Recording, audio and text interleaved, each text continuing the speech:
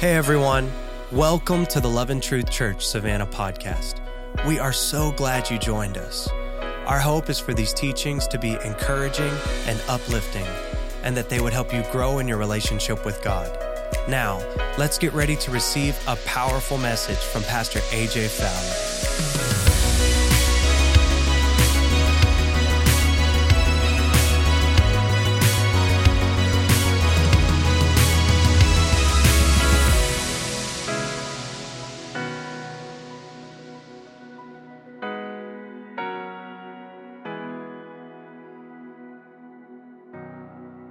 Chapter 10, Matthew chapter 10, and as you're turning there, I'm wrapping up this 4-week series that I've been teaching on sons, daughters, and the kingdom, because we have a lot of people that always, if I could just say that, we have sometimes Christians in name only.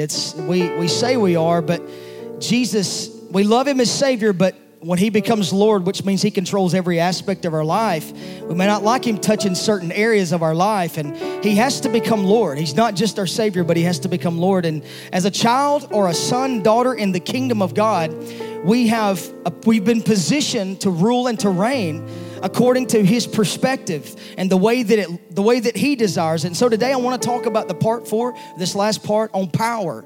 And as I'm getting into that, it's 2 different types of meaning that I'm going to pull from that, but our foundational verses that we've been pulling from each week is Romans chapter 8 and verse 14, and I'm going to read it as it's laid out, not only as it appears on the screens, but as many as are continually being led by the Spirit of God. That's what that means for those who are led. Not a one-time off, not when they said yes to Jesus one time, but it's as many as are continually being led. It was one of the scriptures, Psalm 37:4. Delight yourself in the Lord. That word delight means to make pliable, to be moldable and fashionable, become soft in the hands of the Lord. And that's what we are, sons and daughters. You are led every day. It's not just a one-time thing. And so He directs my steps.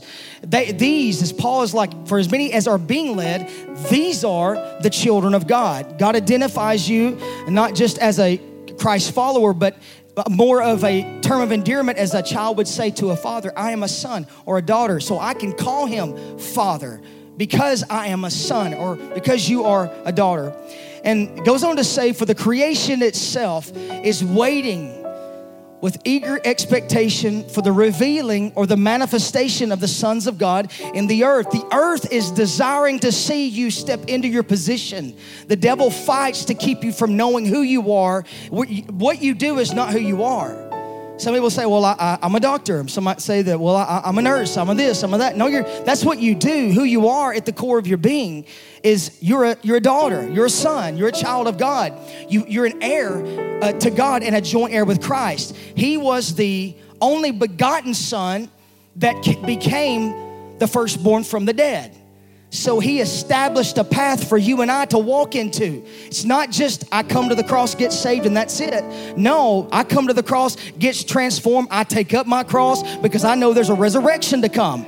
And I carry my cross so that I can show others this is the way for healings, breakthroughs, manifestations, the glory of God to be on display through my life and around me as a child of God.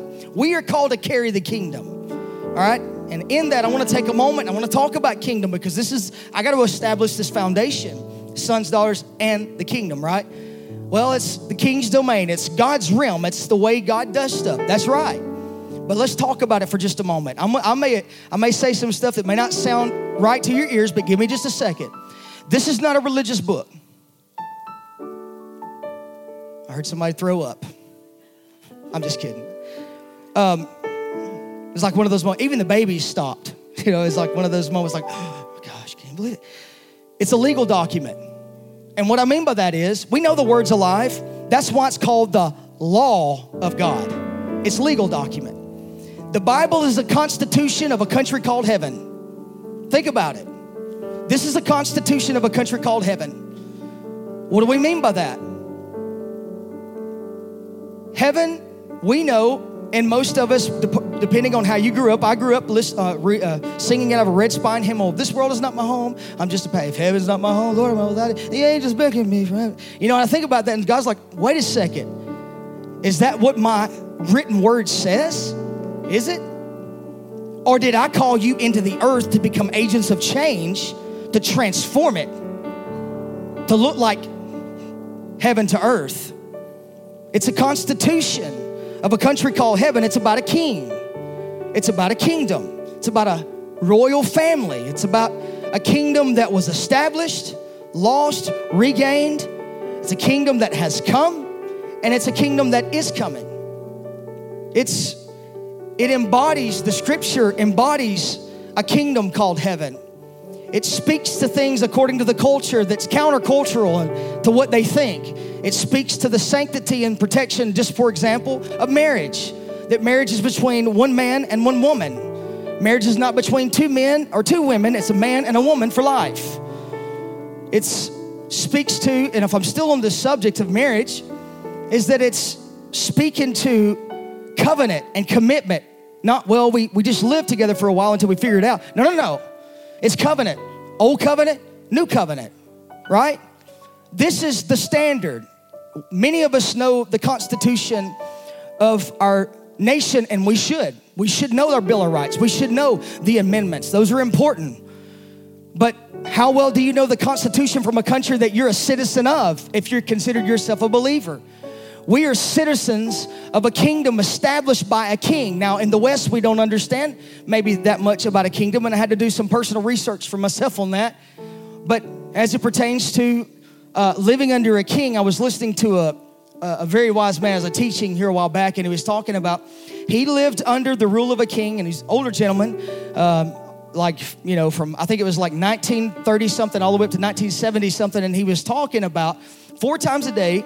He said, we drink tea. And it's like, well, why would you drink tea 4 times a day? He said, because you did what the king drank tea 4 times a day, so you do as the king does.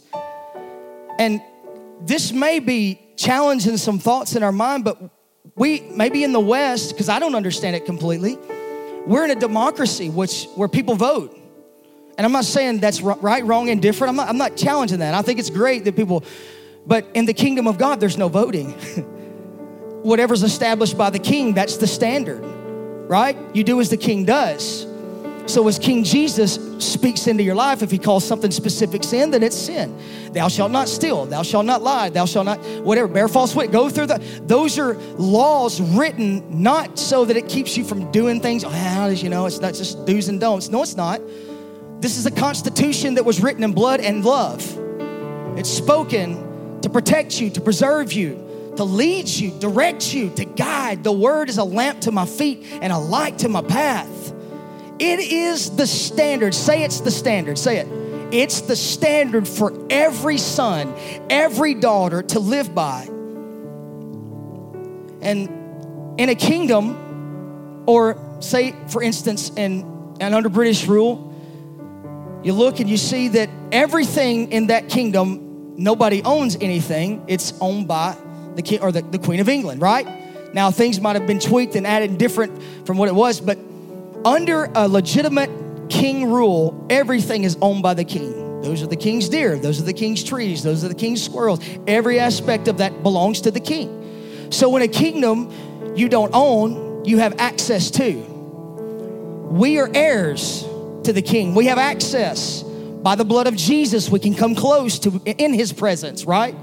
So in the kingdom of God and all kingdoms, the goal is influence, to change the culture, to colonize a region and shift the culture and turn it into that. That's why Jesus, when he prayed, he was teaching his disciples, your kingdom, Father, come, your will be done on earth. We're not trying to get out of here real fast. We're called to change culture. So we're under the rulership of a king, Jesus. So let that shift your perspective. In his kingdom, we don't vote. I'm not speaking against I'm just saying, because we're not under that, we don't understand that. In God's kingdom, we don't vote on what we want to keep and what we want to kick out. So as sons and daughters, we have to embrace fully with our heart, fully. Mind, will, and emotions, our spirit, our physical being has to embrace this is the sole authority, and this is a constitution that I need to learn of. And I want to talk this morning specifically into these 2 areas.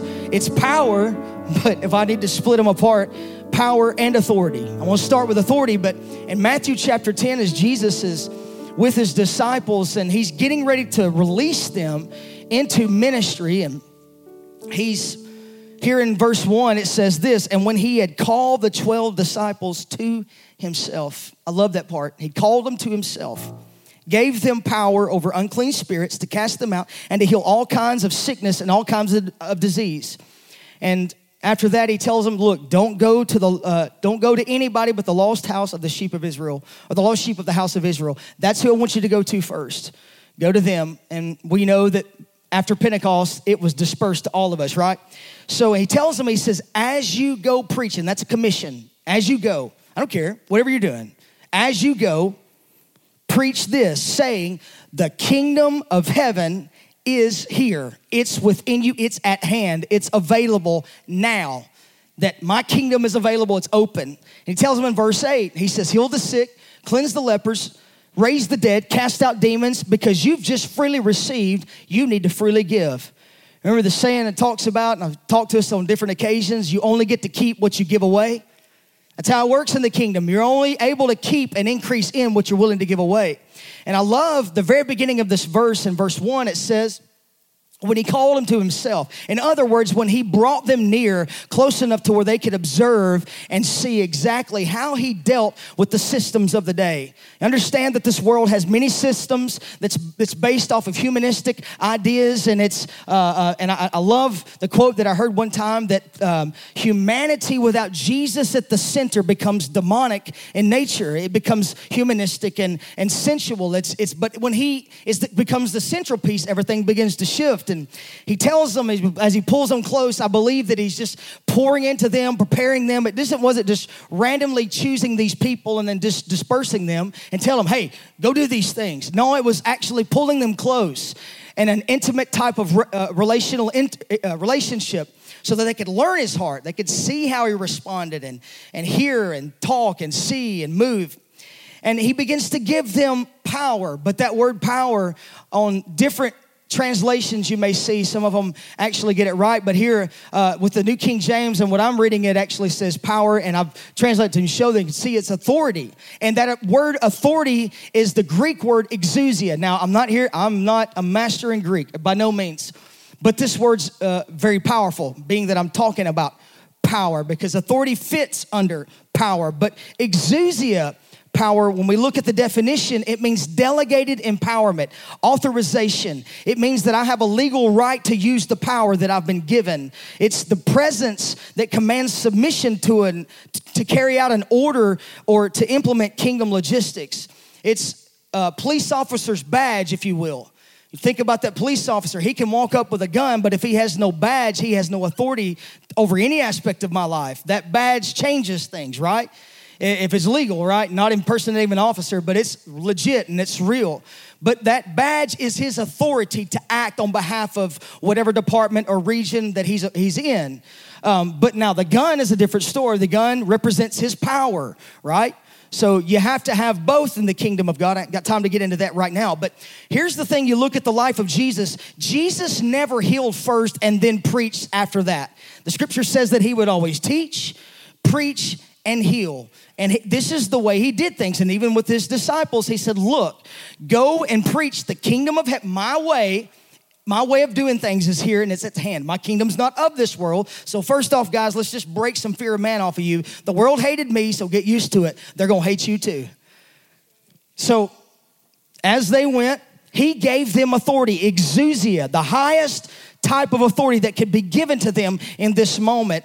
And he never healed first, but he preached the kingdom first and then healed. Here's the thing. Miracles are evidence that another culture has come. The culture, that's why when Jesus spoke, his words were spirit and life, because like, man, I've never heard this preached before. What is this? He preaches as one with, anybody know your Bible? When he stood up in the synagogue and began to teach, he said, the Spirit of the Lord is upon me, for he has anointed me, and reads that, and he sits down, and the eyes of all are fixed on him. Why? Because he had exousia, authority. It had been delegated and given to him from the Father. So We look at miracles, listen, and I don't check out on me on miracles. I believe that God has called us to walk in a lifestyle of the miraculous, and miracles aren't supposed to be extraordinary. I know that may mess with some of us, but they're not supposed to be extraordinary. They're simply evidence that the country of which we claim to be a part of and in is in our neighborhood. They testify of a greater culture. They testify of one of which that is supposed to be evident in every aspect of our lives. Everything from healing to divine business and breakthrough. We are God's kids that have the presence of God marked on our life, Patrick. Why are we not walking and manifesting that? We are marked. That's the distinguishing mark on God's people is his presence. We learned that week 1. So God's presence changes everything. We serve a God who isn't dead. He is alive. Authority is a byproduct of relationship. Because he pulled them to himself, began to impart his life into them, that was authority for them to begin to function in authority. It's like I said earlier, Matthew 7. Oh, Lord, we cast out demons and all this stuff in your name. He's like, I didn't know you. I didn't pull you. You didn't want to come close to me when I tried. You wanted to stay at arm's length. You wanted to travel at a distance, but not get close enough to be guilty of association with me. Come on, this second service cry. Y'all with me this morning? You awake? So we've all been given a realm of personal authority. And let me say it in this aspect. Your authority is the legal area of domain given to you by God for which he has designed and equipped you to perform. Authority is your natural area of gifting, if I could say it in this way. Let's just put it in this little small, weird, but crazy and stupid parable, but it'll get my point across maybe. Me and a bird are sitting on the roof having a conversation. Okay, I know that sounds really wild, but the bird, says, hey, you know what? I think I'm going to fly off and check this area out over here. So the bird flies off. I think, well, you know what? I'm going to fly off, and I'm going to go check the same area he's checking. Okay, it's getting funny. Law of gravity is going to kick in. I can't fly. I can't flap my arms fast enough to get up and get off the roof. So if I could say it in this way, when you look at that example, that means that if I'm trying to do something that I have no authority and I've not been authorized to do, it'll kill me. That bird has an authority to function and operate in that realm. I don't. So for some of us in the room, we got to stop looking at somebody else and say, well, they did it. I need to. No, you don't. Don't function in an area God hasn't called you. He's given you authority to function right where you are through the giftings and the talents and the abilities that you can. Maybe you're great with your hands. Let God use you and do whatever you do as unto the Lord. That's the way it works. It's not, well, I feel like your effectiveness is whenever you take the work that God's placed in your hand and you consecrate it and set yourself apart for him to use it and let him direct it. That's where it becomes effective. You got to use what's in your hand.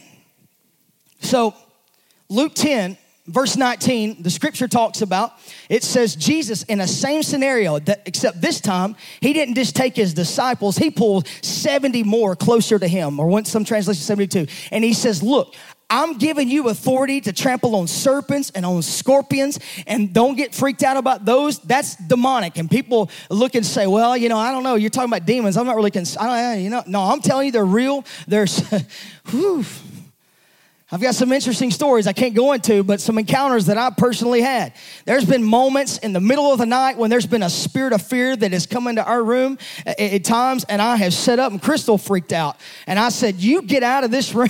I bind you in the name of, you get out of here. Just a fear-gripping terror that would come into the room. Never saw anything, but I knew it was real. And I'm telling you, there may not be a devil under every rock that we see, but there's definitely probably one around every other rock that we encounter.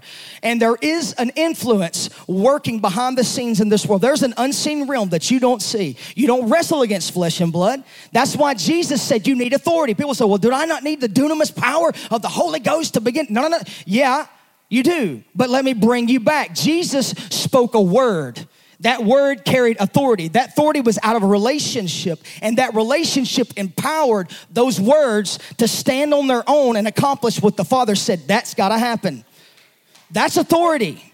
Confession from your heart, from your mouth. You open your mouth because you believe the constitution from which that you are come from. I'm a citizen of heaven, so therefore I have authority. Be guilty by association this morning. Who are you associated with? He said, I'm giving you power or authority over all the power of the enemy. That's the word dunamis. That because the devil, he can work magic too, legit.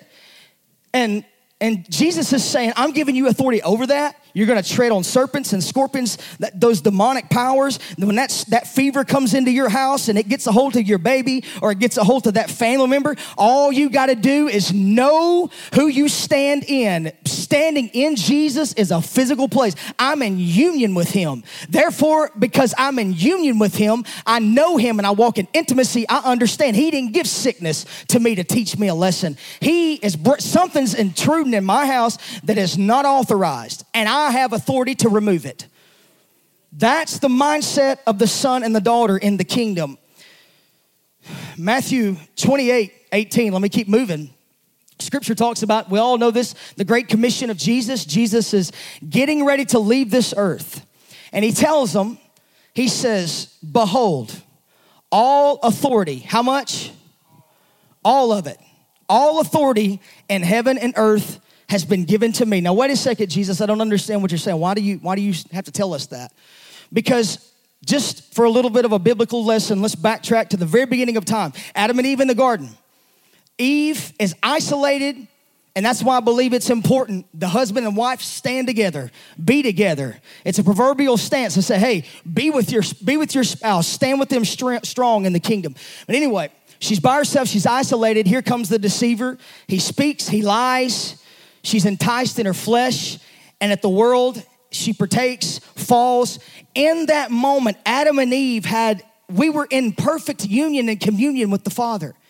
It was awesome in the garden. God wanted them to grow and expand outside the garden, to overtake the earth, subdue it. You know, that was his thing. And so anyway, she falls. We know the story. In that moment, man took the keys of authority over the earth and gave it to the enemy. He didn't steal it. They deceived, and it was taken from them. So the last Adam, the firstborn from the dead, comes, Jesus, and he says, I'm going to defeat you in the wilderness with the same 3 sins that you tempted Eve with in the garden. Now I'm in the desert. We're going to flip this thing. I'm going to beat you on the cross and make it an open shame before all of your principalities and all of your demonic magistrates and every system and format of your demonic government. I'm going to defeat it. I'm flipping the switch. We're changing things. I'm getting keys. When I resurrect from the grave, I'm walking out with something called authority and power, and I'm going to give it back to my disciples, which is he said, it's been given to me. Now, guess what, guys? I'm giving you keys. I'm giving you keys to the kingdom of God, that whatever you bind on earth will be bound in heaven. Whatever you loose upon the earth has already been loosed in heaven. So let's get back to plan A. My goal was to subdue the earth with kingdom people, with sons and daughters and those that were yielded and surrendered and submitted to God and saying, hey, God, this is your point. This is your purpose. You want to dominate the earth with your children. Scripture says that heaven, even the heavens, oh Lord, belong to you. But he said, the earth I'm giving to man. And you know the scripture says that the earth is the Lord's and everything belongs to him. That's why when you learn that when you're in the kingdom, you don't own, you just steward. Does that make sense? Y'all with me? Well, that's my car, pastor, and that's my house, and I'm just saying what the scripture says. And that's the constitution by which we live by, right? I'm called to steward everything. Family, marriage, relationships, finances, every aspect of my life, I'm called to be a good steward. Anoint me with a spirit of excellence so I can be a good steward. I don't know. Let me keep moving. So he's telling them this, and he says, as you go, teach them to observe. I'm not going to read the whole aspect of it. Teach them to observe all things, not just a few. Acts chapter 1, it even talked about it, teaching them the kingdom. After he resurrected, he spent 40 days teaching them on things pertaining to the kingdom. Kingdom, my way. You have been commissioned with Jesus. Here's the thing. Authority comes in the commission. Commission means I'm co-laboring. I am linked to. My ox is linked to him, and I'm going to plow with him. Jesus says before Matthew 28, just a couple of chapters previous, he says this, he encounters a Roman centurion, and obviously he's a Gentile, and he's having a conversation with this guy, and the servant says, look, I want you to come and heal my servant. And Jesus says, sure, I'll come heal him. He said, no, wait. I'm not worthy for you to come up underneath my roof, but just speak the word. Just say it. All you have to do, Jesus, because I know that your Pharisees and your teachers of the law and the religious minds of the day, they've missed it, but I get it, because here's the thing, and this is what I understand about your words of authority. I'm a man under it. I'm a man under authority, so I can say to this one, go, when he goes, come, do this, and they do it. And the scripture, I love this, the scripture says that Jesus marvels. He's like, oh my goodness, are you serious? So Jesus says, I haven't found great faith like this. So what did Jesus do? He connected this man's understanding of authority and submission to it to great faith. There was a connecting point. He understood what it meant to yield and submit himself. This is the thing. I've got 2 men in my life, not just to mention my wife. I'm just going to save you some stuff, men. If you have a phone, an email, or whatever it is, and your wife don't have access to all passwords, you need to open your phone and let her have it. Vice versa. It may be offending some people, but that is the one that God has called me to link with for the rest of my life. There's 2 men in my life outside my wife that can come into my life and say, let me have your phone. Let me have your computer. Let me have anything that's in your home. Or anything that I can look through. Now, it's not one of these power trips that they do, but it's just if something is off, they can come search. Look through my search history on YouTube, or Google, whatever your search engine is, they have access. Because I'm going to be under. I understand what it means to be under that submission to a pastor in my heart. He pastors my heart. And it's his responsibility to steward what's in me. Now, I've got to be yielded, right? I got to be open and willing. But that's the importance, and that's the power. So just get somebody that you can be accountable to, and they can speak into your life and help you walk through these seasons that's tough. And when you see you taking an off ramp, get you aligned back in right. It's important and it's vital to have that. Okay, all right. Let me just keep moving. I could tell that was heavy. So you cannot be commissioned. People say, well, I'm doing the Great Commission. As I go, you cannot be commissioned because you're not linked with him if you're not under submission to him. Come on, I'm telling you. This is the way function. The glory of God follows the order of God. God has an order. People say, no, he's just spontaneous. No, God has order. He created things on specific days. He knew all this. He's not a God that's, well, I think I'll just do this. No, he's a God of order. So therefore, if you want glory to rest upon your life, his weighty presence in increasing measure in every aspect of your life, then there is a submission and a yielding to the order of God in my life. So as children of God, let me give you 3 things. We have authority through 3 areas. The first thing is this. The way you receive it, you get it, you grow in it and increase in it is Scripture. I know it's simplistic. I get it. Just go with it. Do it. Scripture.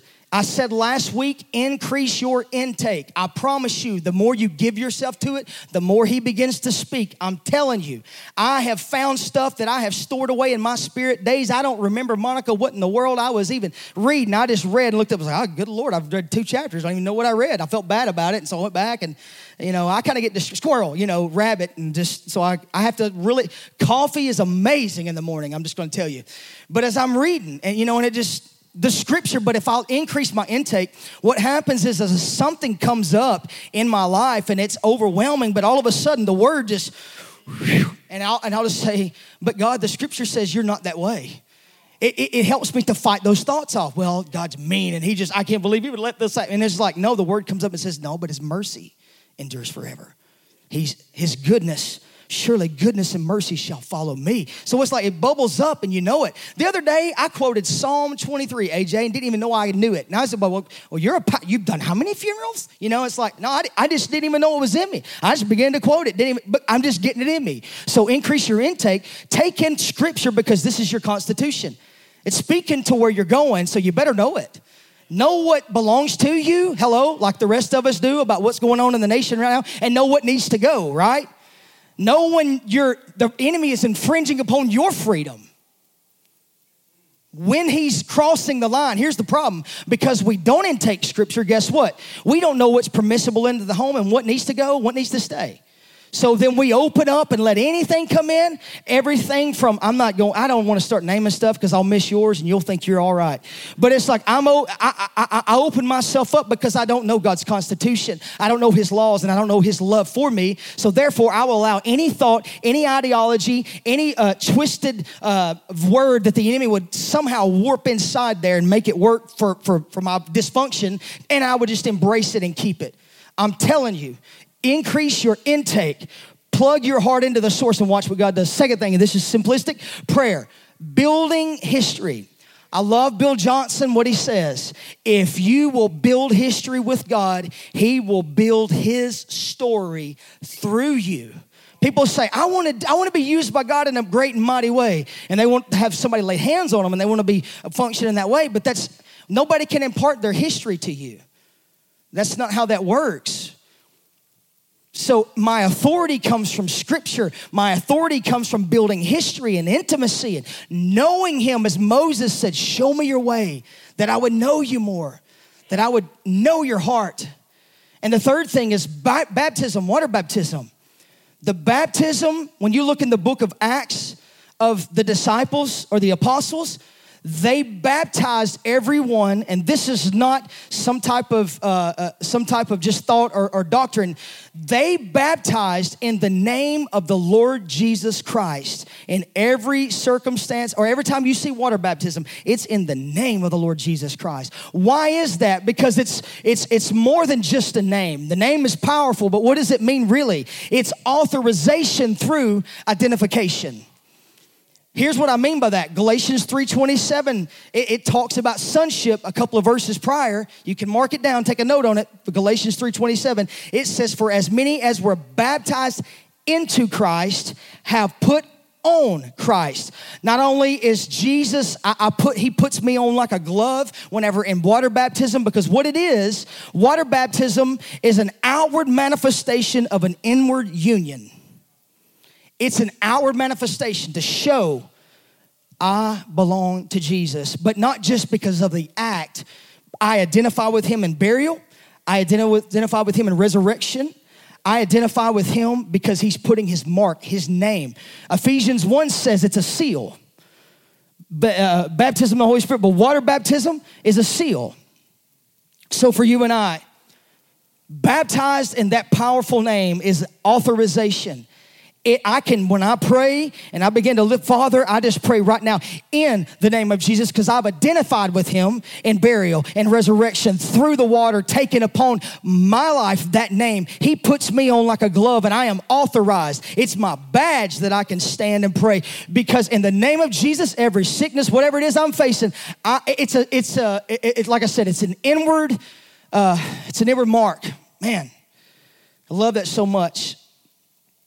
1 Corinthians 4:20 says this, says, for the kingdom of God is not just in word only, but in power. You got to be authorized, but not just that. You got to be baptized. Water baptized in the name of the Lord Jesus Christ, but also spirit baptized. Jesus is the baptizer in the Holy Spirit and fire. He is the one. And Luke 24, verse 24 says this, says that, behold, Jesus speaking to his disciples and getting ready to ascend, he says, I'm sending the promise of my Father. And we see this word promise marked in the book of Acts chapter 2. Whenever it talks about, for this promise is unto you and your children, this is the same promise that was promised. I send my promise of my Father upon you. But he said, wait. Go and wait in Jerusalem. And you know, this is interesting. You never see the disciples tarry again and wait for anything else. Now, they'll come in Acts 4, and they begin to pray, and they are filled with the Holy Spirit and spoke the word with boldness. The place was shaken. They prayed. They didn't have to tarry. This is the only one time here in Scripture that they're tarrying and waiting for the promise of the Holy Spirit. And in Acts chapter 1 and verse 8, and I want to talk about now, I want to talk about the power. I want to talk about dunamis, because you need them both, authority and power. Dunamis, this word, let me just read this really quick. This means creative, explosive presence of God. It's the explosive power to change physical reality. It's the power through God's ability. Not only does the Holy Spirit clothe me in power, and there's an outward manifestation and evidence of that called tongues that we see throughout the book of Acts, but we see that there is a power that comes upon our life for a purpose to change physical reality. When we lay hands upon those who are sick and we're clothed with power, there's an outward manifestation, and that reality can change. Sickness can be healed. Things can shift. Things can move. So, it says in Acts 1 and 4, it says, "And being assembled together with them, Jesus commanded them, do not depart from Jerusalem. Don't leave here, but wait for the promise," which he said, you've heard from me talk about. He says, "But you shall receive power when the Holy Spirit has come." That word power is the word dunamis. That's what it means. The God's empowering, explosive presence coming upon their life. And it says, you, for what purpose? That you'll be witnesses. The point and the purpose of the baptism in the Holy Spirit is evidenced through tongues, but it's for a purpose to empower the witness. How many of you just want to be empowered witnesses? Like I want, everywhere that I go, I want a power upon my life. Gideon, the scripture says he was clothed with power. Old Testament means God put him on like a glove and began to use him. That's what it means to be clothed with power, to be baptized in the Holy Spirit. It's power. Power to act and change the reality of certain circumstances we come into. More than just, it's not just the baptism in the Holy Spirit and having an encounter, but it's more than that. So, you know, I said that authority comes in the commission. Power comes in the encounter. Power comes in the encounter. Dimitri, if you would come.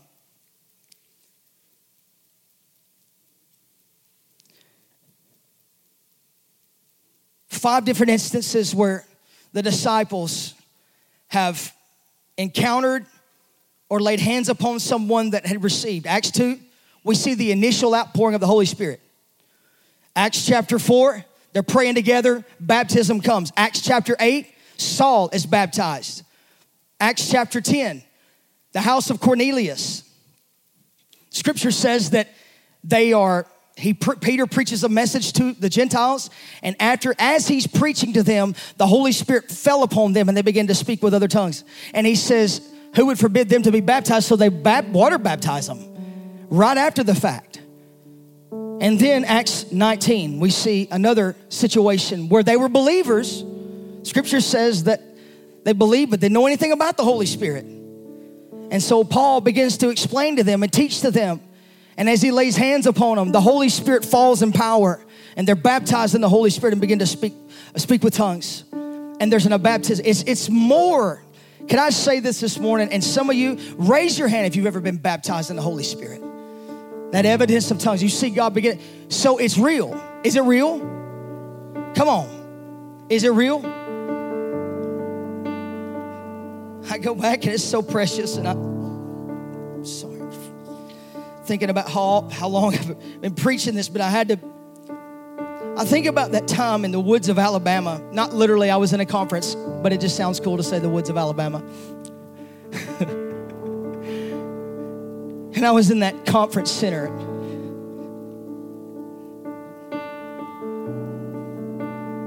I grew up in this. I grew up to honor the moving of the Holy Spirit. I'm telling you, it's an honorable legacy to be a part of. And I remember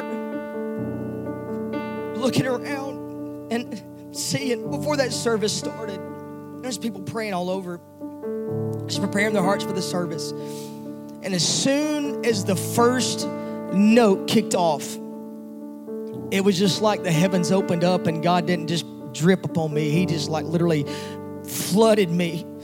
And I felt so overwhelmed. There was so much joy coming up, and I began to be refilled. And what I believe that God was doing was that he kept pouring. For an hour, I cried and didn't know I had that many tears in me. But for an hour, I cried and prayed and cried in tongues. And what I felt like God was doing with that was, and the worship lasted that long, what I felt like God was doing was he was just removing all that junk out of my life and just cleansing me, purifying my heart, refining my heart, preparing me. And I just look back on that precious moment, and people have built so many different things around the Holy Spirit, because here's the thing. You don't just throw the baby out with the bathwater because somebody had a bad experience and said, well, we don't do that here. Don't let I'm going to tell you, here's the thing. You have got to give up your right to understand in the kingdom of God. We feel like we need to understand. He's an infinite God. Who in the world thinks we can figure him out? You know what I figured out? This may not help anybody. You may not come back next week. The more I'm learning in him, the more I don't really know anything. And all I want to be, I just want to be yielded. I want to be surrendered. I want to be submitted.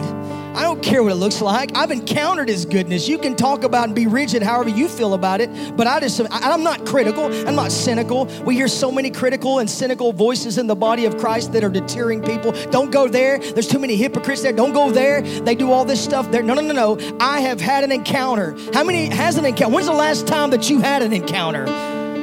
Maybe you need to make that current. Maybe you need to open up your heart and say, God, I know that there's more. I don't know what this preacher's talking about, but I feel something inside me being stirred. I feel something is shifting. There is a baptism of fire for the people today. And I promise you, it's just like the saying goes, I wouldn't leave home without it. I wouldn't go to Walmart without it. I pray in the Holy Spirit a lot of times because I'm not that good, so I need him to show up. Jude said that, beloved, pray, building yourself up in your most holy faith. Pray in the Holy Ghost.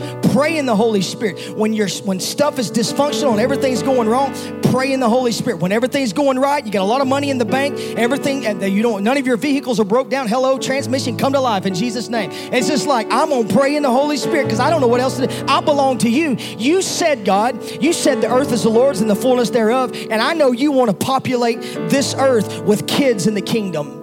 So that's what I'm going to do. I'm going to be filled with power, and they can call me a nut if they want to.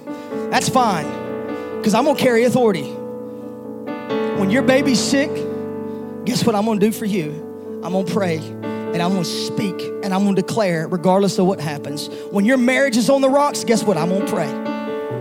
You can bring it to me, I'll pray. I'll pray in tongues. I'll freak you out right there in front of you. I'll pray in tongues. I'm kidding. No, I might. I don't know.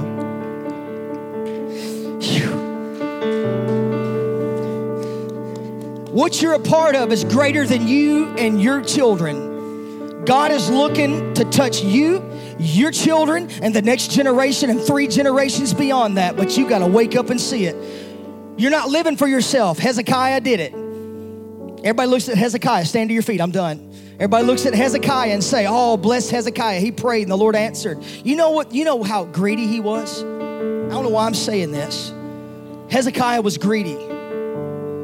Because the Lord said, it's all going to go well for you and your generation. But your sons and your grandchildren and their children, they're going to go into bondage. And he said, oh, great. Thank God it's not going to happen in my generation. No, I'm going to turn my face towards the wall because we got a world in crisis right now. And this world in crisis needs a church, not just a building. They need you on fire. I'm telling you. I don't care if you're a stay-at-home mom to a CEO billionaire of a whatever. You know what I'm saying? God wants to touch some people with fire this morning. Not just the fire, but some of you, this has been a revelation to you because now the light's been turned on for authority. I read a book by Kenneth Hagin, Spiritual Authority. And you can pray. Right, Andrew? You can pray. You can make declarations. And God will begin to move on your behalf, but you got to be the one to speak. So I want to ask a question. Who is either in need of authority in the kingdom or needing a touch of fresh power upon their life today? Lift your hand. See the hands going up over there? Anybody else? What if some of you, about like me, is like, I'll get in line for another one. I promise you that. You pour it out all on me. Listen, this is what I want you to do. Musicians, come back. We're going to go after it for a while. We're going to open the floodgates and say, Lord, have your way in this room. We need a touch from heaven. How many of you need a touch from heaven? How many of you need to be freshly baptized in the Holy Spirit? How many of you need a fresh touch? So we're going to worship a little bit, and I want you to open your heart to the Lord. Listen, be receptive. Just be receptive. That's all I'm asking you to do. and let God do the rest. We're going to worship a while, and after that, we'll do some altar time. But I want you to engage in this moment. Go ahead, worship team. Jesus, you change everything. Chains fall, fear bow. For those of you that need to be dismissed, you can be dismissed if you feel like you need to go. But for those that want, if you lifted your hands, I would encourage you to hang around. Chains fall, fear bow, fear now. Jesus, you change everything. Lies, heal, follow right here now. Oh, Jesus, you change everything.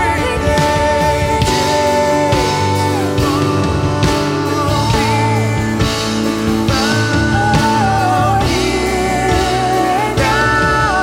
Oh, Jesus, you change everything. My life is healed and my hope is found in you, Jesus.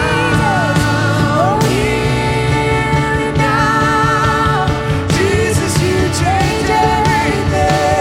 Chains fall, fears bow. Here now. Jesus, you change everything. Lives are healed and hope is found. Here now. Jesus, you change. Come on, lift your hands all over the house. And if you are needing more, you want a touch from God, you need this, what I've been talking about today, I want you to lift your hand right now. Anybody in the room? I know you raised them a while ago. Now on the count of 3, don't think about it. Step out and come to the altars. Just come and step into this. 1, 2, 3. Come, come, come. Come on, don't put it off. Don't put it off. Come, come. Fresh fire, fresh anointing, fresh touch from the Holy Spirit. God is going to begin to fall in power upon your life. There's a revival going to take place in your personal life. Your zeal, your desire, your passion for Jesus. God's going to begin to expand and increase your spiritual intake. In the name of the Lord, come, Holy Spirit. Come, Holy Spirit.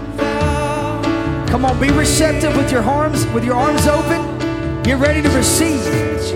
Even as we've sung, Lord, we know that there's a promise to your children, and it's one of authority and in power. And so right now, God, we come to receive. All of you that's in the room, if you would, you can continue to worship. I encourage you to engage in this moment. But let's press in for just a moment with your hands stretched out. Kingdom of God, come. I'm just going to declare some stuff over you. Kingdom of God, come. Will of God be done. Let the power of Jesus begin to fall. Kingdom of God, come. Right here, right now. Yes, Lord. Prayer team, if you would come. Prayer team, if you would come. Now, Jesus, you change everything. Chains fall, fear bow. Here now, Jesus, you change everything. Lives healed and hope is